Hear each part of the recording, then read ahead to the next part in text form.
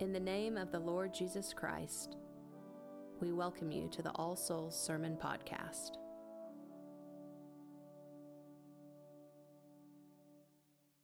And the angel said unto the women, Fear not, for I know that ye seek Jesus, which was crucified. He is not here, for he is risen. In the name of the Father, and of the Son, and of the Holy Ghost. Amen.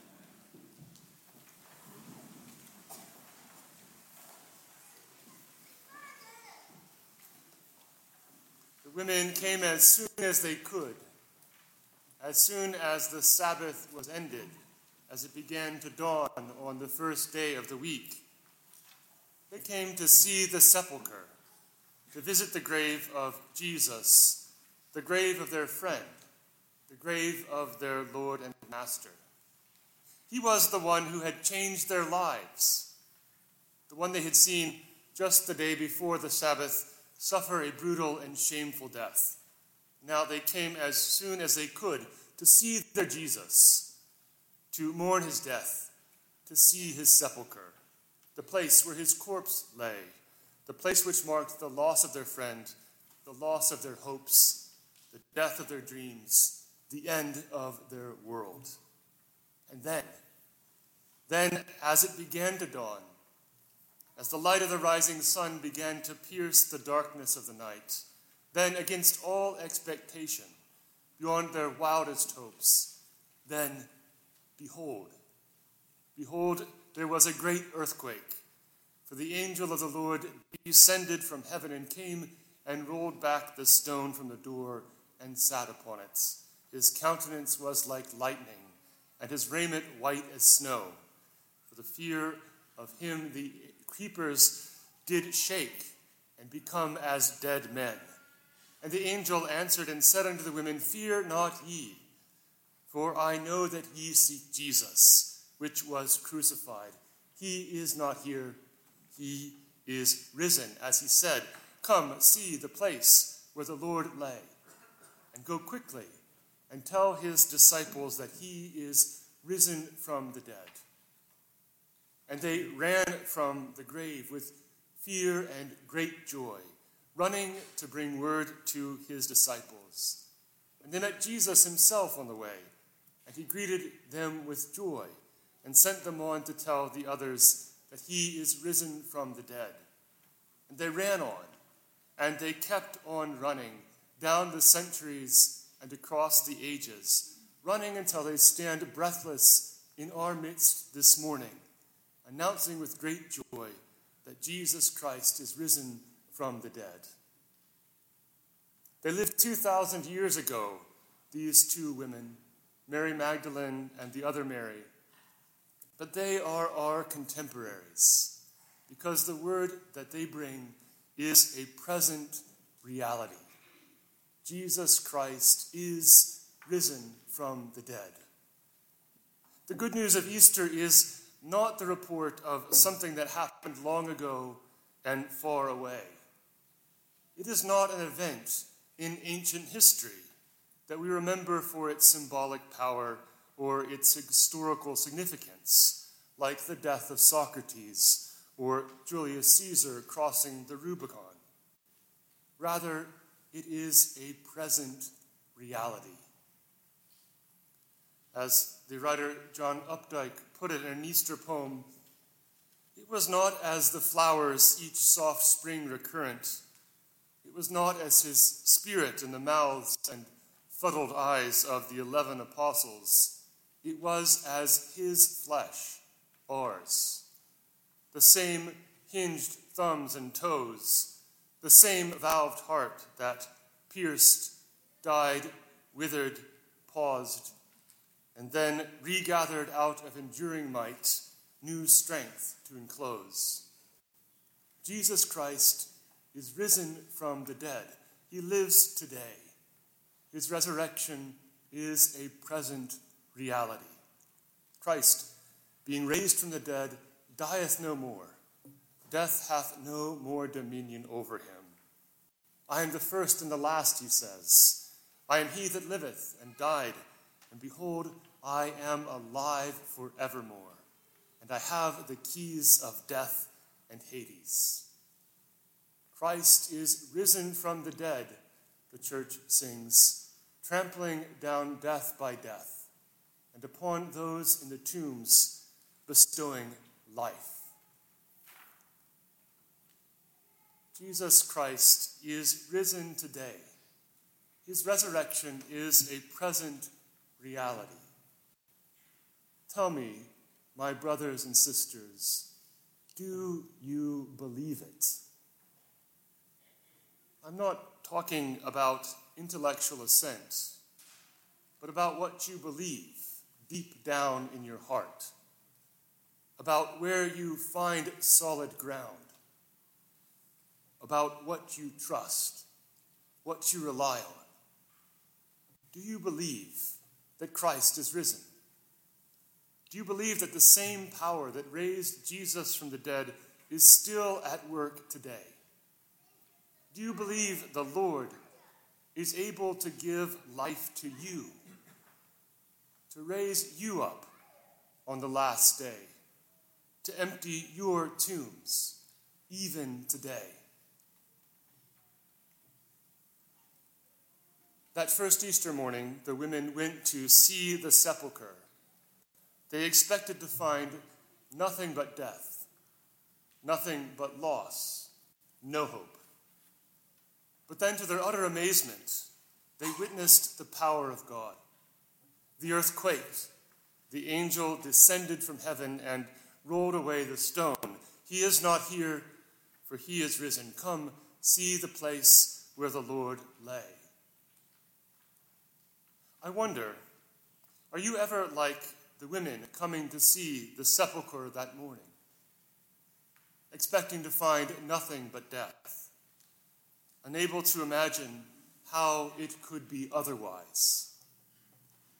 Tell me, when you look at the world, with all of its woes and wars, or our country, with its deepening divisions and divides, or your family, or your life, what do you see? What do you see? Are there places where hope has died? Places that seem beyond the reach of redemption? Places that seem like so many sepulchres? Places where it seems there are only dry bones? Now tell me, is our Lord able to breathe new life into these dry bones? Can our God, who gives life to the dead and calls into existence the things that are not, give life in these, your sepulchres? My dear brothers and sisters, Jesus Christ is risen from the dead. And if God is able to do that, is it a great thing for God to raise up new life from the tombs of your life, the tombs of this world? Is there anything too hard for God? I want to tell you about a man who struggled to believe this, to believe in the power of the resurrection. A man who should have known better, but who at one point, when he looked at his life, could see, as it were, only a sepulchre, only a tomb. A man who had experienced such crushing affliction in his life that he was nearly undone. We don't know exactly what he suffered, but we do know that it was terrible because he wrote about it. He wrote, "We were so utterly, unbearably crushed that we despaired of life itself. Why, we felt that we had received the sentence of death. It was as if all that he could see were the walls of a sepulchre." But that was not the end of that man's story. Listen to what he goes on to say. "But," he writes, "but we had the sentence of death in ourselves, that we should not trust in ourselves, but in God, who raises the dead, who delivered us from so great a death, and does deliver, in whom we trust that he will yet deliver us. Those words come from a letter that we know as 2 Corinthians, and the man who wrote them was named Paul the Apostle.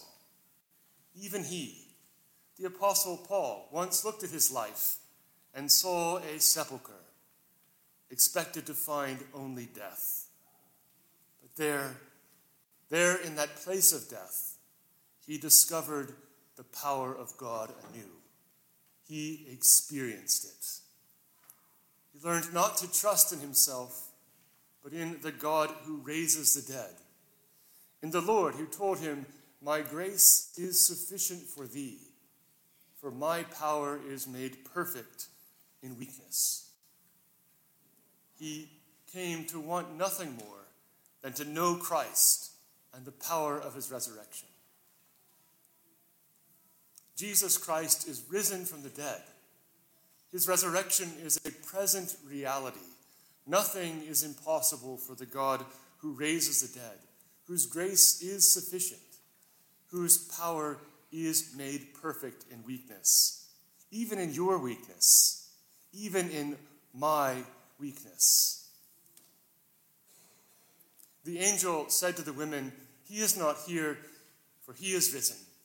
Come see the place where the Lord lay." In other words, come see the power of God who raises the dead. And they were sent to witness to the resurrection of Jesus, to declare the power of God who raises the dead, for they had seen it themselves. So too with the Apostle Paul, who says, in effect, "Come see the place where I once despaired of life itself, but learned to trust in God who raises the dead. Come see how God's strength was made perfect in my weakness." And so, if it was true for them, it can be true for any of us, for you, for me. Can we not also ourselves bear witness with fear and great joy to the power of God who raises the dead? To know for ourselves the risen Jesus and the power of his resurrection. To say ourselves, "Come, see how God raises the dead. Come, see how Christ is breaking our bonds and loosing our chains. Come, see how God, who is rich in mercy, out of the great love with which he loved us, even when we were dead through our trespasses, made us alive together with Christ.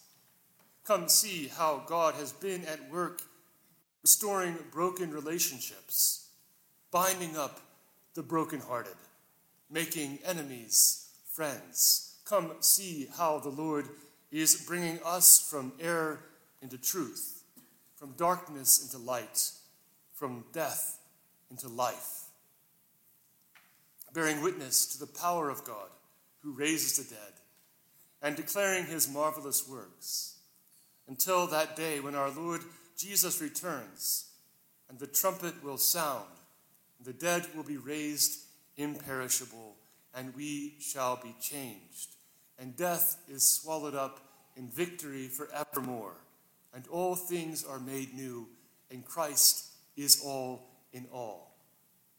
For Christ is risen from the dead, trampling down death by death, and on those in the tombs bestowing life.